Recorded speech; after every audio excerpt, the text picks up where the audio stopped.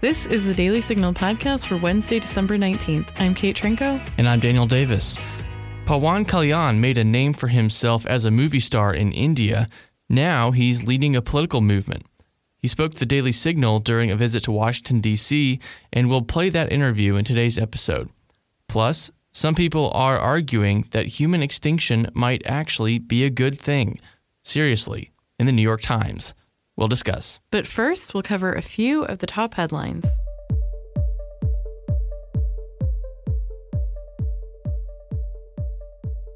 The White House may be signaling a willingness to accept a spending bill without the requested funding for a border wall. Here's Press Secretary Sarah Huckabee Sanders on Tuesday. The Senate's thrown out a lot of ideas.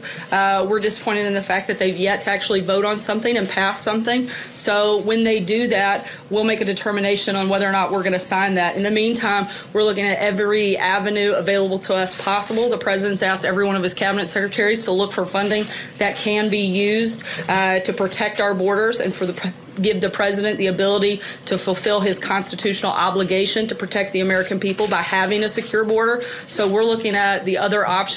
In the meantime, we'll see what the Senate does, and we'll let you know when we have an announcement on that front. The deadline for a spending bill is this Friday. Previously, President Trump had said he had to get at least $5 billion for the wall in any spending bill. Well, former National Security Advisor Michael Flynn expected to be sentenced on Tuesday, but the judge decided to postpone it until after Flynn had finished cooperating with special counsel Robert Mueller. Flynn pleaded guilty last year to lying to the FBI about the subject of conversations that he had with Russian officials after the 2016 election. In the courtroom Tuesday, Judge Emmett Sullivan grilled Flynn, saying, quote, "All along, you were an unregistered agent of a foreign country while serving as the national security advisor to the President of the United States. Arguably, that undermines everything that flag over here stands for," end quote. He also said, "Arguably, you sold your country out." Flynn will likely be sentenced sometime in 2019. Representative Martha McSally, who narrowly lost the Senate race to Democrat Kristen Sinema in November, is going to become a senator by filling the John McCain seat. While Senator John Kyle had been in that seat recently, he had announced he intended to step down at the end of the year. On Tuesday, Arizona Governor Doug Ducey announced McSally would be the new replacement. Well, thanks to a new rule issued by the Justice Department, bump stocks, which allow guns to fire much more rapidly, will become illegal. Acting Attorney General Matthew Whitaker said, quote, "We are faithfully following President Trump's leadership by making clear that bump stocks, which turn semi-automatics into machine guns, are illegal, and we will continue to take illegal guns off of our streets," end quote.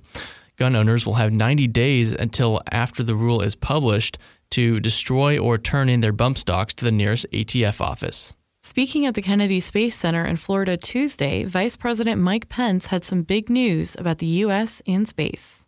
It is my privilege to announce that today, President Trump will direct the Department of Defense to establish a combatant command that will oversee all our military activities in space. This space command will be the 11th combatant command in the U.S. military, joining the Indo-Pacific Command, the European Command, but also it will serve alongside other what are known as functional commands like Strategic Command and Special Operations Command, and it will be led by a 4-star flag officer. It will establish unified control over all our military space operations. The Space Force, which will be the 6th military branch, is set for launch in 2020. Well, after years as a private charity, the Trump Foundation is closing. New York Attorney General Barbara Underwood announced that it would be shutting down as her office continues to investigate the foundation's conduct. Underwood filed a lawsuit against the Trump Foundation last June, alleging that it had used funds illegally, including through unlawful coordination with the Trump campaign. The Trump Foundation agreed to dissolve under the supervision of a judge and to disperse its remaining funds to other charities. What's our nation's top problem? Well, nearly 1 in 5 Americans would say government. That's according to a new Gallup poll. The second biggest concern is immigration, with 16% listing it. In third and fourth place, we're unifying the country and race relations with 8% and 7%, respectively, listing those as top issues. Well, up next, our colleagues Rob Bluey and Ginny Montalbano sit down with Indian actor and politician Pawan Kalyan, along with his political ally Nadendra Manohar. If you enjoy listening to the Daily Signal podcast, would you consider a year-end gift to support our work? Your gift enables us to keep doing groundbreaking reporting and the best conservative policy analysis on today's most critical issues. Just go to dailysignal.com/donate to make your tax-deductible gift today. Thanks for listening. We appreciate your support. We're joined today by Pawan Kalyan, an Indian film actor, producer, director, screenwriter, and politician. Thank you. Thank you very much. He's joined in our studio by Nadendra Manohar, who joined the Janasena Party in India earlier this year. Thank you for being here. Thank you very much. You've had a busy trip to Washington, D.C. from India.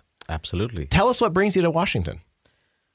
Well, we, as a political party, we thought we must reach out and let people know that we are also in the business of promoting trade and investment and strengthen the relationship between the two countries. So over a period of time, India and US have been very close to each other, but we need political support and people like us coming here to understand better practices in government and also to get some important takeaways that we can go back and implement back in our country. It's been a very interesting 2-day trip to Washington, D.C. We met with a lot of senators and congressmen and, of course, the Secretary of Housing. Some of the points that we discussed really impressed us because as a young political party, we have to build a vision and something for the future. And the takeaways were excellent in our opinion, and this is something that's going to help our country and our people. Let me ask you, we have listeners who probably are wondering, why should America care about what's happening in India and have stronger relations? So what message would you give to them? You have to understand, the world 1/6 is the world population is in India. So what happened? India is the largest democracy. What happens in India, eventually it will reflect back in other parts of the world. So you cannot ignore what's happening in India. It's very much, it's quite essential for the rest of the world to know about it. And eventually it will influence. If some issue happens out there, here you can say the great workforce of Indians are there. So eventually it will hit the economy in very crucial sectors of business here. So you mentioned trade as one. I know security is another relationship that's important between the United States and India. What other things would you like to see the two countries work more collaboratively together on? You know, all around the world right now, the biggest thing is employment, right? So, you know, India has always supported the drive for technology and innovation in America. A lot of our young engineers have been coming here. They've contributed their time and effort into making some of the successful technology programs and missions out here. So I think we also need to focus on agriculture because that's the biggest employer back in India. And some of the best practices, the good technology that this country has been building upon is something that we can draw upon and take it back to India and see if we can implement those. The new areas of business, which is very keen for a growing nation like India, is clean energy, waste management, and of course, on the security side, we had to deal with terrorism like USA also had to deal with that issue. And we have collaborated very well on several specific programs. But I think the government of India and the government of America have come forward to sign agreements which enable the transfer of such technology, which earlier would be given only to NATO countries. So India is the third country after Japan and Korea in Asia to get that benefit, where sensitive technology which was available for security purposes is now being transferred to India. Mr. Kalyan, can you tell us about the journey from being an Indian filmmaker and producer and actor to now a political leader? It maybe first of all, I never thought of to become an actor. So destiny pushed me to become an actor. But my heart was always looking towards to work for my country. I don't know. I never knew which way to go. I think eventually the path led to get into politics. And the reason was, It's about the public policies, if it is affecting common citizens. And I'm not able to, I was just being a helpless guy or being an armchair thinker or armchair activist. And I was sick and tired of it. Constantly, that inner dialogue is killing. It was killing. To one point, it was driving me mad. Either you do it, I sit at home and do films. But I could not keep quiet. So to answer my conscience, I've taken a call, just plunged into politics. And how would you describe the mission of the party that you've started? It's about, India is a very complex country. We don't speak one language. We are not of one ethnic group. We are hundreds of ethnic groups, and we have hundreds of dialects. And we are close to have around 30, 40 languages, different languages and different dialects. We have a lot of cultural clashes. So all these things put together, we have to really steer India. And somehow the destiny is, we find something commonality amidst all these contrasting issues here. And that's what interests us, and that's what we want to bond it further. Because if you don't work towards it, and there are a lot of issues would crop up in the decades to come. And as a part of our journey, as a part of our commitment, so we brought all this. And normal people ignore it, because why a particular issue has to arise, and the states might get divided into smaller segments. So we want to make sure. So we brought all this into one fold, into 7 principles, and to unify. Because you don't. I don't know how much you have an idea about India. I don't know. The rest of the world does not have it. We have a caste system, and we have a religion. We have a regional issues. So we brought everything in together, and also this is one principle we brought into the party, to bind India, and the second would be development with ecological awareness. So this is the main core which we are looking forward to. This is the fundamental which party was formed. Just to add to what he said, I mean, most of his followers in the movies were the young people of India, and he reflects their aspirations earlier in the movies. So the same thing he had to continue in politics to make them feel confident that there is a person out there who's thinking about us. And he reflects the aspirations of that segment of the population, which is very keen to have a different India in terms of opportunities, in terms of more broad-mindedness, cutting aside, regional disparities, growing to become a global citizen. And as part of that outreach program is what brought us to Washington, D.C. That's wonderful. And just so our listeners know, I've heard you described as the Tom Cruise or the Denzel Washington of India filmmaking. Of course, those are 2 popular American actors. You also mentioned that, if I understood you correctly, that your path into acting wasn't something that you planned out. So how have you been able to live this dream? Because I don't know, right from my childhood, I came from a very small family. My father was a government employee in police services. My family was looking at me to become into police services. So somehow I could not finish my degree, and I was into a lot of yoga and a lot of spiritual. My mind was going towards the spiritual realm. So I was learning. I was into a lot of yogic practices. I think my family was quite irritated about that, and I said, "You're growing and you're not doing anything." And I said, "I don't know what to do." Then they said, "Why don't you try acting?" Then I said, "Okay, let me try," because my family is in film business. So I just tried, and someone liked it, and that's how it started off. But whatever I do, I put my focus completely onto it. That's how it went on. That's great. Well, congratulations on the success that you've had. We've touched on this a bit, but what are some ways that America and India can better partner together? Excellent. I mean, like I said, India is still a country which is very open to having a very strong relationship with America in terms of trade. And also the fact that most of our young people have a desire and a vision to come and contribute in the universities here as well as the technology areas. But the newer areas of opportunities in India are really growing quicker.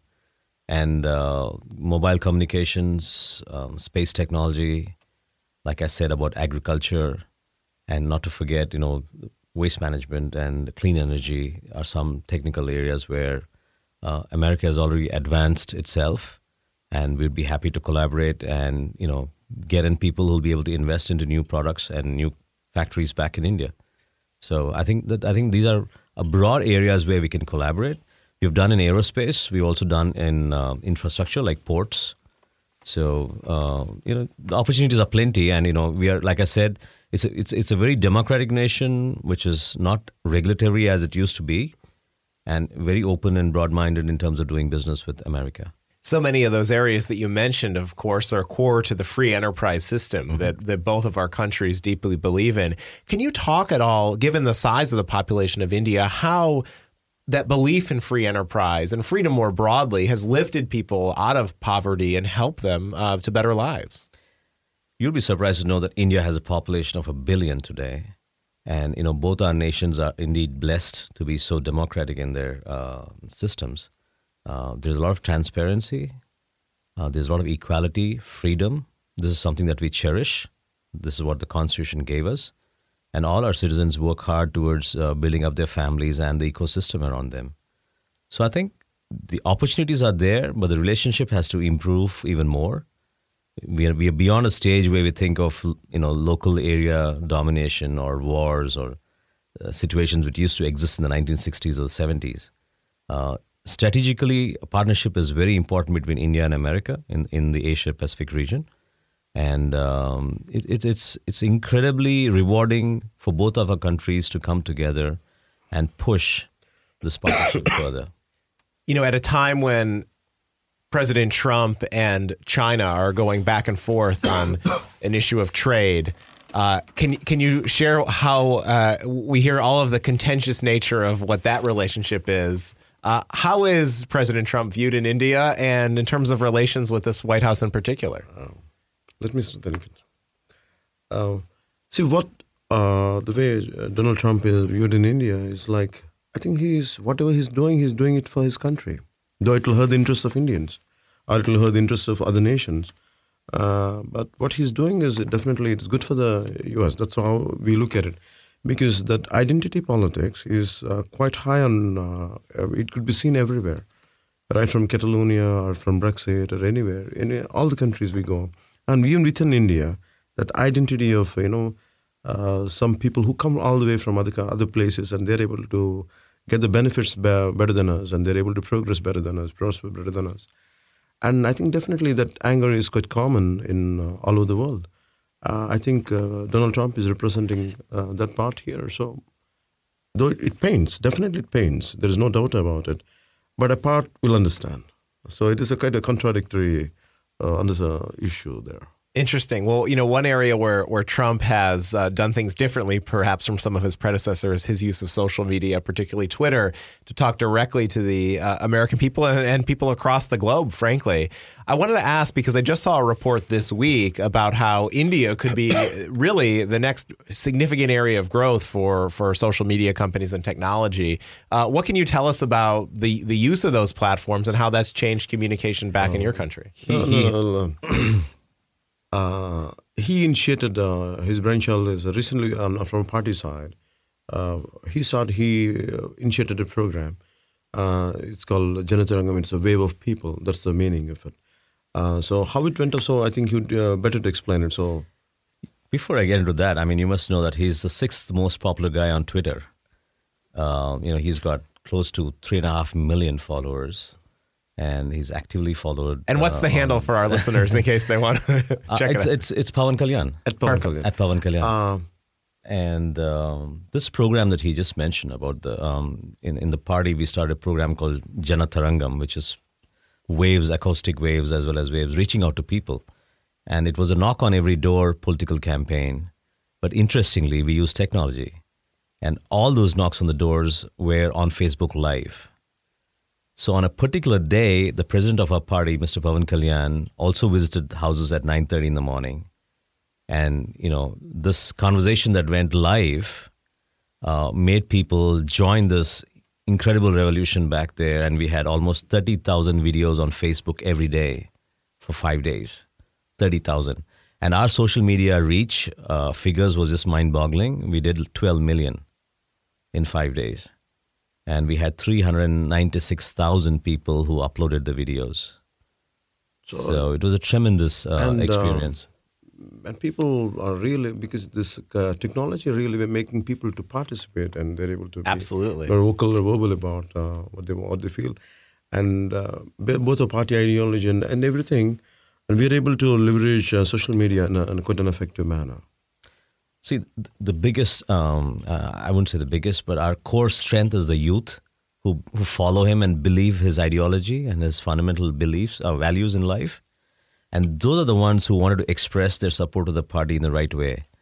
And social media gave an opportunity for each of them to be part of that process, because as a political party, we may not be able to reach out to every single person. Even if we did, we could not have given them an opportunity to participate in the process.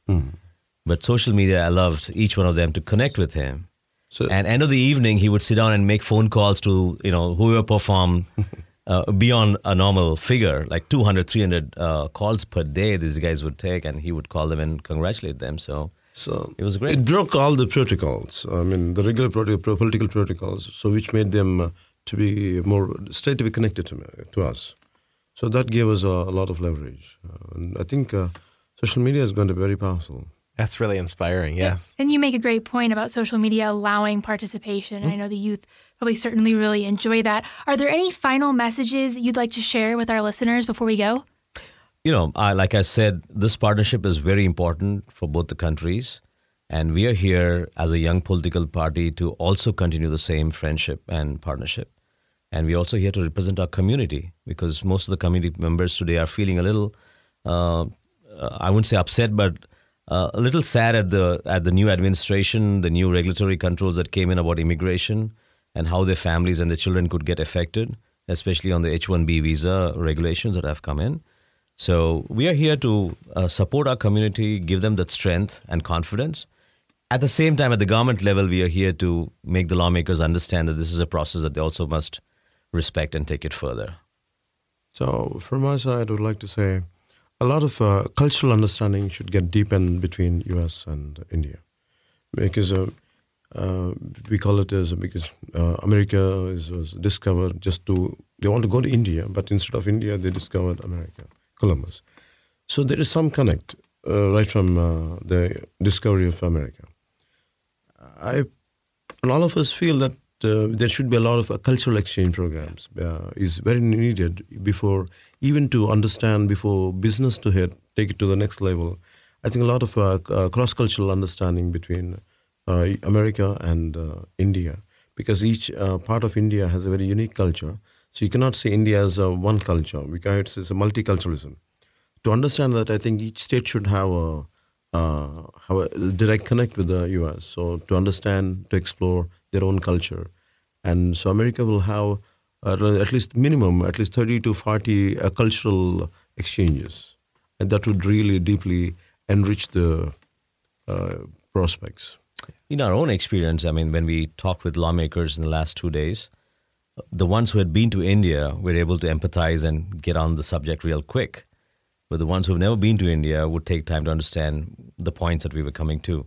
So it makes a great difference. Once we have this exchange programs on a regular basis and people understand our nation and the culture, I think it'll be significantly better. Well, it sounds like a good project for the Daily Signal. Maybe Ginny and I can pay a visit to you in India. I know my colleagues from the Heritage Foundation have already. So. We will look forward to that. India really shocks you, because there is a great wealth and a great poverty. At the same time, people don't complain. And somehow they're able to withstand the pain, and the tolerance is quite high. And still they don't want your good, they want their own good. And that's what India talks about. And even when Martin Luther King Jr., when he came to India, that's what he expressed. If the same situation would be prevailing in any other country, it would have led to a bloody war. And how come it does not happen in India? I think that's what anyone can learn from India. Amidst all these disparities, how people are still able to smile and go on with their life and without a bitterness on their face and without a single complaint. I think that part, if you understand the soul of India, it's very easy to deepen the relationships. That's what I like to know. Well, thanks to both of you for coming and spending time with the Daily Signal, sharing your story, and to our listeners, encourage you to check out the work that they're doing, and we'll continue to follow it. Yeah, thank you both for letting us participate in this program. Thank you very much. Thank you. Thank you. And I hope you reach out to India in your podcast too, and we'll be happy to support that. And we will make sure it'll go. A lot of Indians will reach out to you.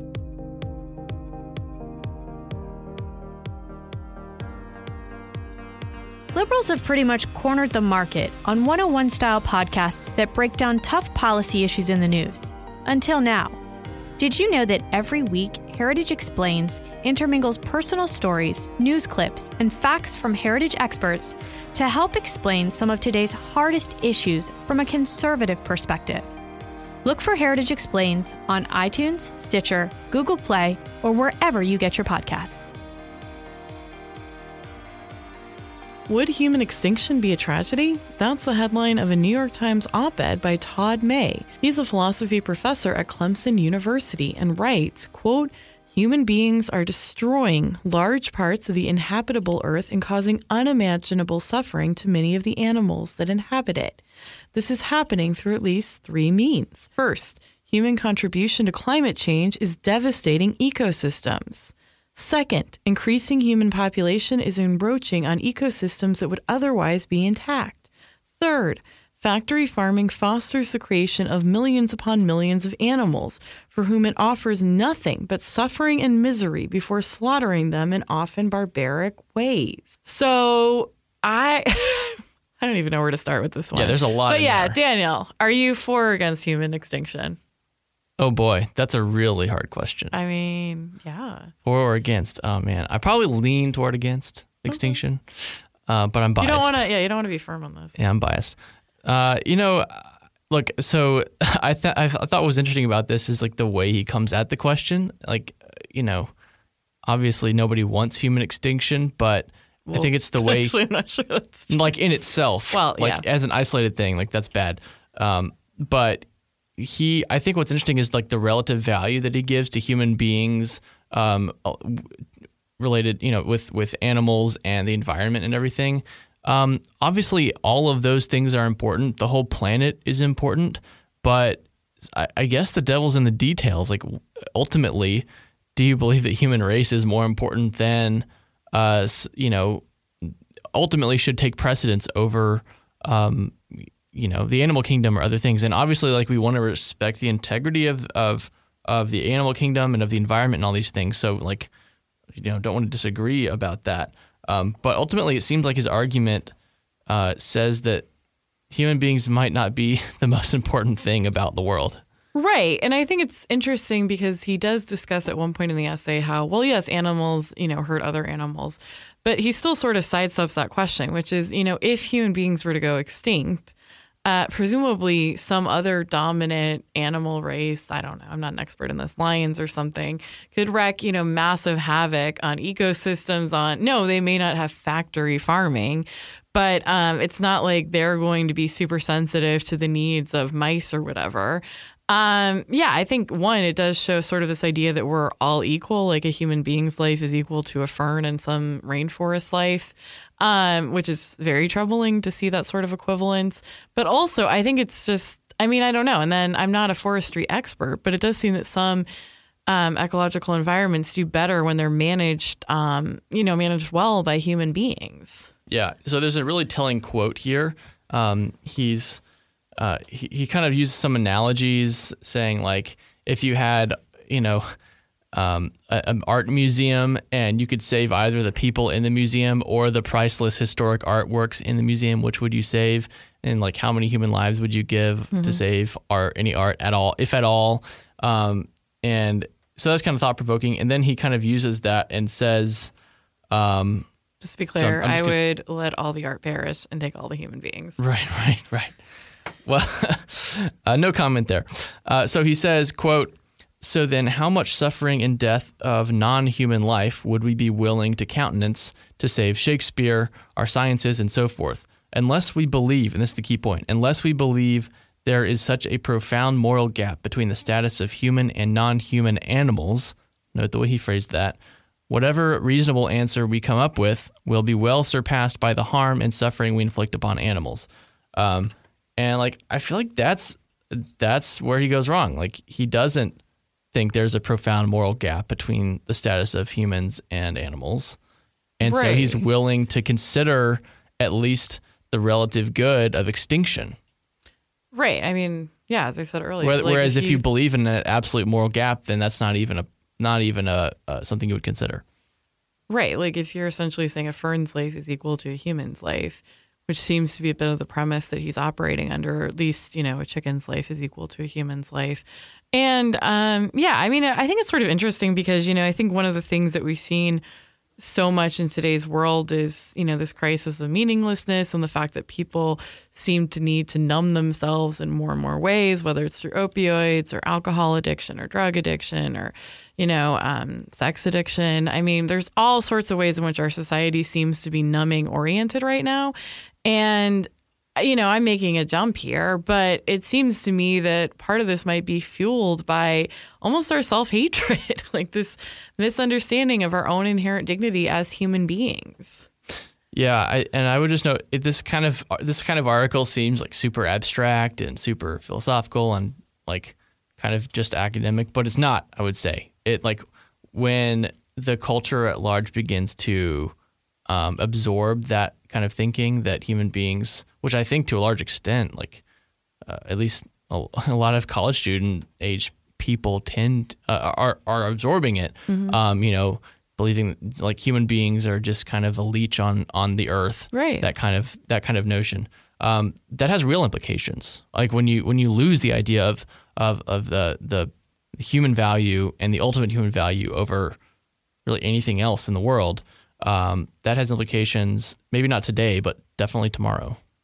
Or maybe even today. I mean, between the addictions in society and the growing suicide rate, I mean, there are reasons to be concerned about how human beings see themselves right now. And also, I was just sort of struck by this essay, and I guess this wasn't his overall point, but, there's plenty of people, I have my own concerns about factory farming, ecological stuff. Oh, yeah. There's room for argument, debate, and perhaps even, reforms on these issues. Totally. But obviously calling for human extinction, I mean, that just gets rid of the real issue here. It reminded me of Food Inc. Did you ever see that documentary? I did not. So I don't know if any of our listeners may have seen Food Inc., but it's a documentary, I think it's over 10, 15 years ago. I had to watch it in health class in high school, and my high school teacher was super liberal, and he would give us MSNBC articles to read as homework, just to give you an idea. But the documentary itself was interesting in that it showed how there are some corporations that, because they're operating in an incentive structure that's really purely just profit driven, there are some other considerations that they might be ignoring. And so I thought it's a good, it's whatever you make of the documentary, that's definitely a consideration. But maybe let's not say human extinction is the solution, right? To mistreatment of animals or something like that. Right. And I think, this is one area where you can also sort of see the market beginning to act, that, people can buy, chickens that were raised in, happy pastures or whatnot. So, and there are ways to tackle it. Like documentaries like Food Inc. that bring to light those things are part of that market process, right? People might demand, I want organic food because who needs the corporations to make my food for me? And that's good for you. Yeah, it's a free country. Well, we're going to leave it there. Thanks so much for listening to the Daily Signal podcast, brought to you from the Robert H. Bruce Radio Studio at the Heritage Foundation. Please be sure to subscribe on iTunes, Google Play, or SoundCloud, and please leave us a review or a rating on iTunes to give us any feedback. We'll see you again tomorrow. You've been listening to the Daily Signal podcast, executive produced by Kate Trinko and Daniel Davis. Sound design by Michael Gooden, Lauren Evans, and Thalia Rampersad. For more information, visit dailysignal.com.